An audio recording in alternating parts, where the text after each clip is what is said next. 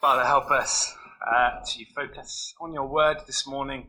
Give us soft hearts that we might hear what you have to say to us. Amen. I don't know about you, but I love a good police drama. Line of Duty, Happy Valley, I love them. And I think one of the things that we love most about these kinds of shows is the tension. How long the writers spin it out, the way that they leave us hanging right till the final moment.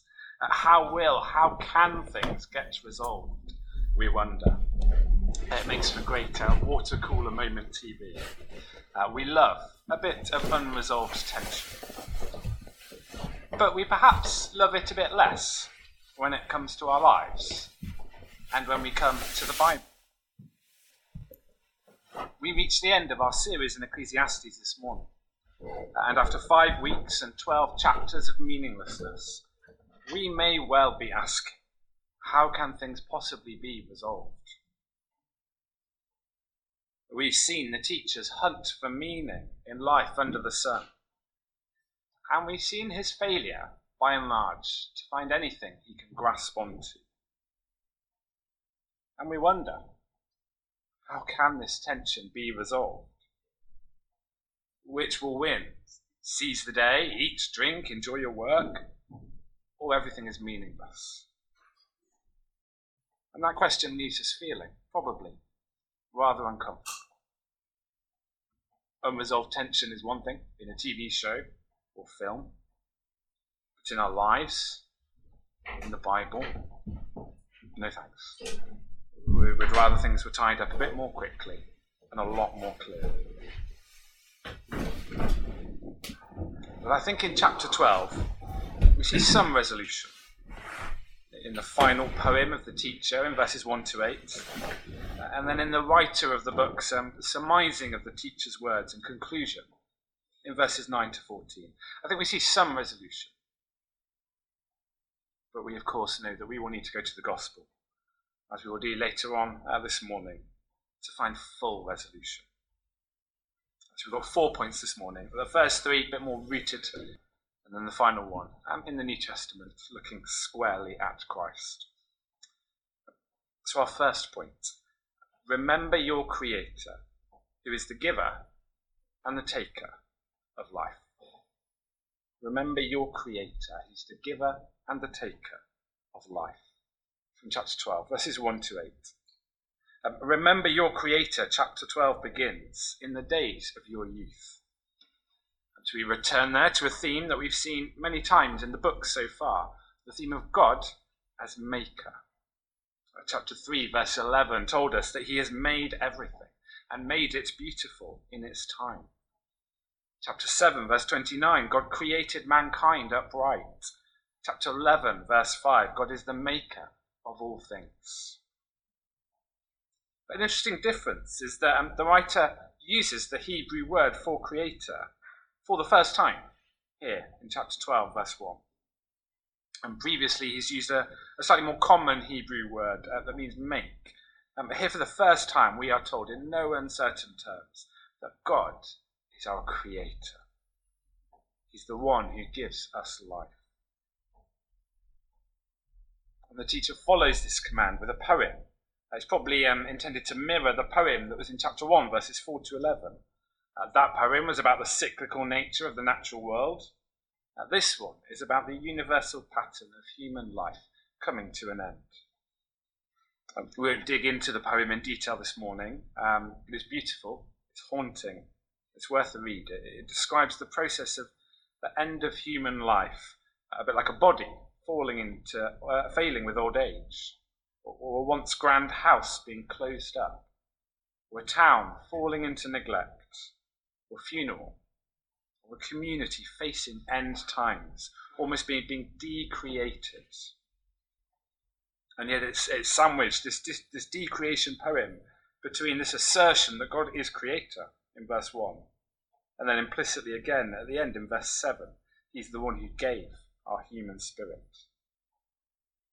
God is our creator. The teacher reminds us. And I wonder whether we consider and enjoy this doctrine as much as we could. living in the rich West, many of us educated, well off. I wonder whether we perhaps listen to society's lies and think of ourselves as autonomous, if not quite our own makers, at least pretty much in charge of our own lives day to day.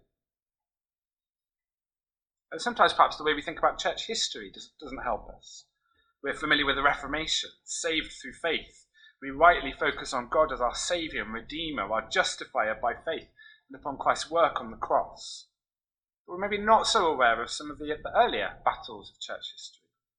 The first 500 years or so are battles to establish that Jesus was fully God, fully man, that he was the second member of our Trinity, the Trinity who created us and then saved us. Jesus didn't swoop in at the 11th hour to save us. It had been planned from the very beginning, because he was there from the very beginning. He made us. He's our creator, as well as our saviour. As you'll know, if you've ever thrown a burnt dinner straight into the bin, or hit delete on a message it took you a long time to draft without sending it, or watched a child create a perfect Play-Doh man and then flatten it and start all over again, you'll know that distinction between creator and creature is a big one. Prince and Pauper, they're both creatures. Man and his dog, both creatures. Child and the ant on the pavement they're about to crush, both creatures. But God, well, he is distinct from everything else in his creation. He exists in a category of one. And we, though we are precious as human beings, we're in the other category. We're creatures. God is entirely different from us. So remember, says the writer, remember that he is your creator. And as Christians, wonderfully, we know that God is not now just our creator. He is also one of us. The one who is creator became like a creature. It was the climax of the story of the Bible so far. Ever since humans had to leave Eden, God had been working on this plan to be with his people once again. Think of the tabernacle, the great tent in the wilderness, God come down to live with his people. Think of the temple, covered in gold, resplendent in glory, God living with his people in the heart of it. And then think of that baby, that miracle pregnancy, that human child, God come down to live with his people. The creator become like a creature. The creator taking the flesh of a creature as his own, feeling cold, getting sweaty, feeling his heart pound, learning to walk, talk, read, write, loving his family and his friends, knowing joyful seasons and harder ones, crying, laughing, dancing, bleeding, living as one of us here under the sun, that he might teach us, that he might love us, that he might die for us, and yet not ceasing at any point to be the second member of the eternal Trinity, our Creator God. Perhaps of some among us this morning who've not yet acknowledged God as Creator, not yet committed their lives to Christ and become Christians. Well, this isn't a truth that you can take or leave. God is not just one of many good options, possible ways to live. It's all or nothing with Jesus. Choose him. And for those of us who do believe, what does it look like to remember God as Creator? I think first, it includes, but it's more than intellectual assent. It's more than understanding, bringing to mind. We're not in the territory of forgotten keys here. And second, It's about more than just what we think of Genesis chapters 1 and 2. The age of the earth, how humanity sprang to life, the order of creation. It is that, but it's so much more. It's all-engrossing and all-encompassing. To remember God is our creator is to fundamentally reorient how I think about myself and about my life. It's to turn it inside out and see him at the centre of every single thing. It's a life-changing, a world-changing perspective. I see everything I have as his gift, everything I do as his work, everything I do or don't understand as part of his plan, everything I love as his possession. So what would it look like for you as the alarm goes off tomorrow to face the new day with God as creator at the forefront of your mind? What would it look like for you to admit him as creator of that thing that you don't want to let go of? What would it look like for you to realise that he is just as much God and creator over this part of your life as he is over all the other parts? Remember your creator, our teacher says to us. Second, he says, listen to your teacher who speaks wise words. In verses 9 to 12. Listen to your teacher who speaks wise words. We reach the end of the words of the teacher in chapter 12, verse 8. And in verses 9 to 12, the writer of the book gives us his verdict on the teacher. Not only was the teacher wise, he writes, but he also imparted knowledge to the people. He pondered and searched out and set in order many proverbs. The teacher searched to find just the right words, and what he wrote was upright and true. The writer commends the words of the teacher. The writer affirms these words that barely feel like they belong in our Bibles, so unsettling and unfinished they seem. He does so in the language of the book's themes, of wisdom. The teacher was wise, verse 9, a teacher of wisdom. Searching and finding, a big theme of the book. The teacher searched to find just the right words in verse 10. And the writer affirms that these words are good. They are just, right, upright, and true. There's something winsome, something attractive in these words. We're reminded of the psalmist who said, "How sweet are your words to my taste, sweeter than honey to my mouth." The writer doesn't grudgingly accept them as true. He embraces them. These words are good.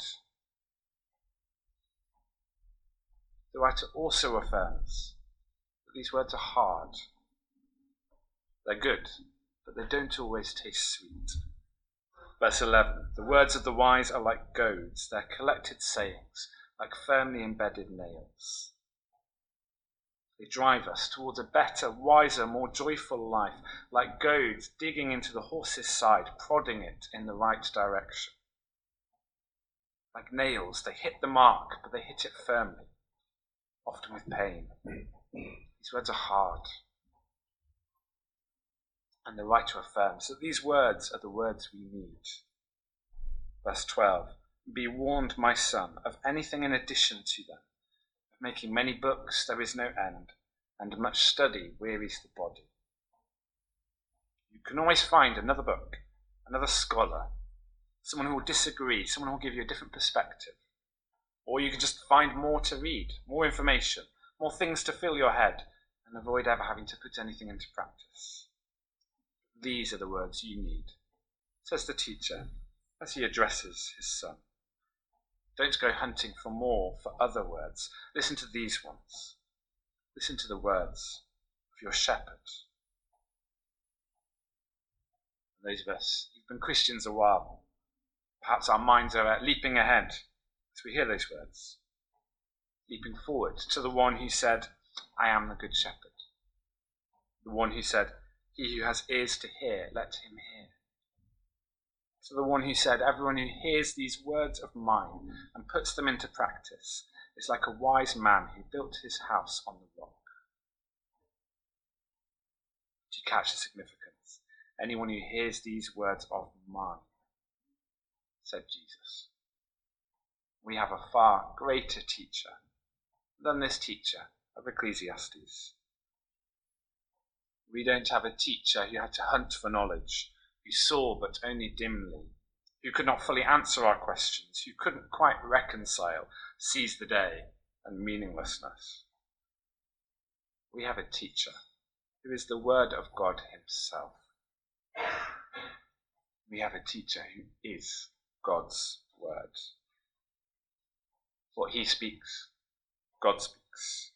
We can be absolutely certain of it. What he said in his human life 2,000 years ago, as recorded for us in this book, is what he still says to us today, though we may have to work hard to understand it. And it is still wise. It is still the heart of wisdom. In him are hidden all the treasures of wisdom and knowledge. Paul writes in Colossians 2 verse 3, what he says to us in this book is good, true, and sweet.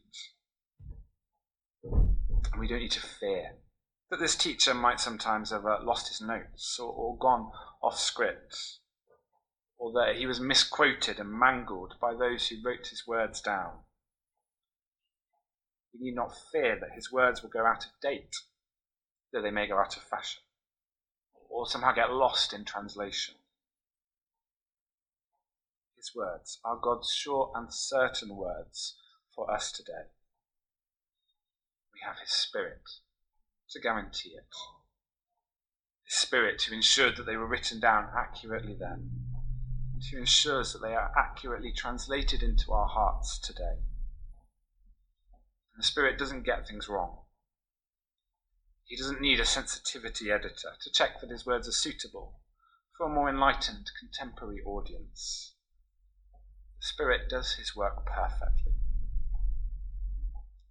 We have a teacher who is the Word of God himself, and whose words come to us through his Spirit. And isn't that a great reassurance? We don't rely on ourselves to access God's words to us. It is not on us to do God's work through God's word in our hearts and lives. It doesn't hang on our intellect, our attentiveness, our Bible knowledge and handling skills. It's not about how much we read, how often, which bits, for how long, and with how much human understanding. It's on him. It's on him to do his work through his word in our lives. It relies on the power of his Spirit, not on the quality or the quantity of our listening. We need only open our Bibles and be ready to hear, and he will do the rest. And isn't that a great reassurance if, like me, you so often find yourself coming to your Bible feeling cold? It's reassuring too when we find these words hard and when we're tempted to give up on them, when they take us to places we'd rather not go and bring up struggles, sins and pains that we prefer to leave behind, and when they don't promise that that person will get better, that this person will become a Christian, that that dream and hope of mine will one day be mine. It's reassuring when they're derided in the media, mocked by our friends, colleagues, family. It's reassuring when we see our sin staring right at us from these words, and we feel the nail sear us deeply. It's reassuring to know that these words come to us from God, the one who says that he is gentle and lowly, the one who is our shepherd. So listen to your teacher, the writer tells us, and be warned of different words. Verse 12. Be warned of anything in addition to them. Not that there isn't wisdom to be found elsewhere in the world, there certainly is. But don't let the world's wisdom take the place of these words, this wisdom. Don't knowingly or unknowingly let how you use your time, how you spend your money, how you bring up your children, how you view your career, your very value systems and deepest held beliefs be more influenced by friends, colleagues, family, media, than it is by Jesus. Listen to the teacher. Only he has the words of eternal life. So remember your Creator. Listen to your teacher. Thirdly, fear and obey your God, who will judge all things. Fear and obey your God, who will judge all things. Verses 13 and 14. The writer's given his verdict on the teacher. Now he gives his conclusion on all that the teacher has said. Verse 13. Now all has been heard. Here is the conclusion of the matter. Fear God and keep his commandments, for this is the duty of all mankind. Such a simple conclusion to such a complex book. 2 parts, fear, or fear of God. For the believer in the Bible isn't quaking in your boots, terrified of punishment. Think of it more like reverence, or a right and healthy sense of your smallness and God's great glory. And obedience. We've touched on it already. God's word isn't merely academic or philosophical. It is practical. It is to be lived out. Not because our access to heaven will be measured by the quality of our obedience, but because to accept the gospel is to walk in the light as he is in the light, as John writes in 1 John 1. If we claim to have fellowship with him and yet walk in the darkness, we lie, do not live out the truth. So we're to fear and we're to obey. But this feels very Old Testament, perhaps, fear and obey. The Christian thinker and writer John Piper, on the subject of the fear of God, once wrote, we're so quick, I think, to solve the problem of God's fearsomeness with the gospel, that we may not give people a chance to really let them sink in how deeply sinful they are, or how fearful God really is. I think I'll probably agree with his verdict. Of course we must get to the gospel. We want to see the gospel's answer. We want to see that we can know God as well as fear him, that it's Christ's obedience that counts, not ours. But I wonder whether we can really appreciate the goodness of that if we've never anticipated the prospect, as the psalmist does in Psalm 130, of standing before our mighty Creator on our own 2 feet, on our own. And even though it's Christ's obedience that saves us, and we come into our fearful God's presence because of it, we're still called to obey as Christians. Faith without deeds is dead, wrote James in chapter 2 of his letter. So let's hover here for just a little longer. Let's not move on too quickly to the gospel answer. But instead, let's consider why the writer gives this instruction. He tells us in verse 14, "For God will bring every deed into judgment, including every hidden thing, whether it is good or evil." We are to fear and obey, because God is judge.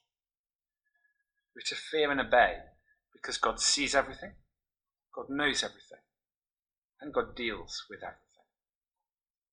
He may not feel very present in our world here and now. Injustice goes unchecked, pain dominates, death wins. But he sees all, he knows all, and one day he will judge all. Nothing is going unnoticed in our lives, however it may seem. No stone will be left unturned in the end. He will deal with every single sin that has happened here under the sun. So we're to fear him and obey him. What does it mean? Obey, we can probably understand. But fear, What does it mean to fear God? I think it brings us back to where we began. To fear God is to relate to him as creator, to treat him as God, and to see ourselves as creatures. Our natural human propensity, Zach Eswine, who's written a beautiful book on Ecclesiastes, writes, is to enter God's house, spouting off dreams and big promises, garnering attention and securing praise for ourselves, as if his house exists for us and for our glory. Or to fear God is to do the opposite. It's to enter his house with heads bowed low in humility, ready to accept and enjoy all the gifts this homemaker has given to us, seeing his signature in every piece of design and art, and gladly submitting to his house rules. Or to give another metaphor, to fear God is to give up trying to get our hands onto the steering wheel, and to take our seat in the back, buckle up, and let God drive us to our destination. Another helpful way to consider what it means to fear God might be to consider its opposite. The opposite of fearing God, what we'll do if we don't fear him, isn't to be fearless, to fear nothing. It's to fear something else, to let something or someone else be in the driving seat of our lives, controlling the decisions we make, the things we prioritize, the goals we aim for. So to not fear God isn't to be fearless, but it's to enslave ourselves to something that's just another creature, another created thing, instead of to the God who is creator. We're to fear and obey him. But we will fail. We will fall short. Which of us hasn't already fallen into sin, even just this morning? If you don't believe me, look deeper into your heart. I'm sure you'll see as much selfishness and hatred in there as I see in mine. We will fail. Ecclesiastes 8 verse 20, quoted in Romans, says, "There is no one on earth who is righteous, no one who does what is right and never sins." We will fail. And that makes this last verse of Ecclesiastes look rather scary, after all. God will bring every deed into judgment, including every hidden thing, whether it is good or evil. Because that includes me. That includes my hidden things, the evil things that I have said, thought, felt, and done. This includes me. Right here is where we must look forward, I think, beyond what Ecclesiastes can give us. For I think there are two things missing in Ecclesiastes. One, the writer of Ecclesiastes never refers to God by his covenant name, Yahweh. The name translated as Lord and written in little capital letters in our English Bibles. The name God revealed to his people through Moses. The writer of Ecclesiastes never uses that name, Yahweh, the Lord. He only ever uses a more generic Hebrew word translated as God, the word Elohim. So if Ecclesiastes is a hunt for knowledge, a search to find, then there's one thing that's not really known, even by the end. God. He's there in the book. He's present. We're told true things about him. He's the maker, the creator, the giver of good things, the judge. But he isn't known. And if we skip a few hundred pages forward, we land in John's Gospel, and we hear that no one has ever seen God, the only God, who is at the Father's side. He has made him known. In chapter 10, verse 14, Jesus says to us, "I am the good shepherd. I know my own, and my own know me." And about his Father, he says in chapter 14 of John, "From now on, you know him and have seen him." And of the Spirit, in that same chapter, he says, "You know him, for he dwells with you and will be in you." Finally, he prays in chapter 17, verse 3, "This is eternal life, that they know you, only true God, Jesus Christ, whom you have sent. We know God. We don't just know true things about him, we know him. We're believers today through his Son, Jesus Christ. We are in a far better position than this teacher at the end of Ecclesiastes. And who is the God we know? Another question that Ecclesiastes can't answer. Second thing that I think is missing. We get a sense in the book that there must be something more. The teacher doesn't quite manage to find it. But in John 11 we read, Jesus said, I am the resurrection and the life. The one who believes in me will live, even though they die. And whoever lives by believing in me will never die. Who is the God we know? He is the resurrection and the life. He's the one who has revealed that there is more. There is something beyond death. There is a life above and beyond the sun. There is a whole new creation. And he is the one who will bring us there. He is the one who, by his very own blood, given up at the cross, has already paid for our every evil, hidden and seen. He will judge, but he will bring us through that judgment into the eternity that we were built for, the eternity that he has set in our hearts, the eternity in which we will know him and worship him and enjoy him forever in glory. So our final point, know your God, who is the resurrection and the life. And with this, we can live well under the sun, enjoy life, eat, drink, find satisfaction in your work. These are God's good gifts to you. But remember your Creator. Remember that he is your judge, that he is the judge, and know him.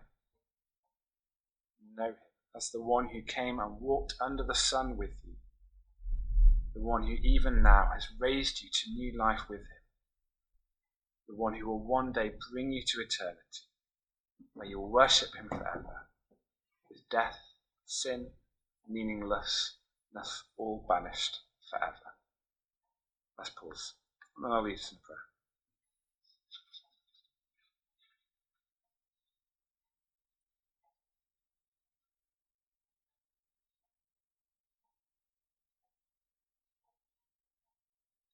Father, we thank you for what Ecclesiastes does show us. Thank you that it teaches us that you are our Creator, the giver of good things to us, and you are the judge of all things. But thank you that the gospel gives us so much more. Thank you that in Jesus we know the Father, the Son, and the Spirit. Thank you that in Jesus we will be brought through judgment to eternal life, where there will be no sin, no pain, no death, no meaninglessness, but just glory. As we long for that day, help us to live well under the sun, in the here and now.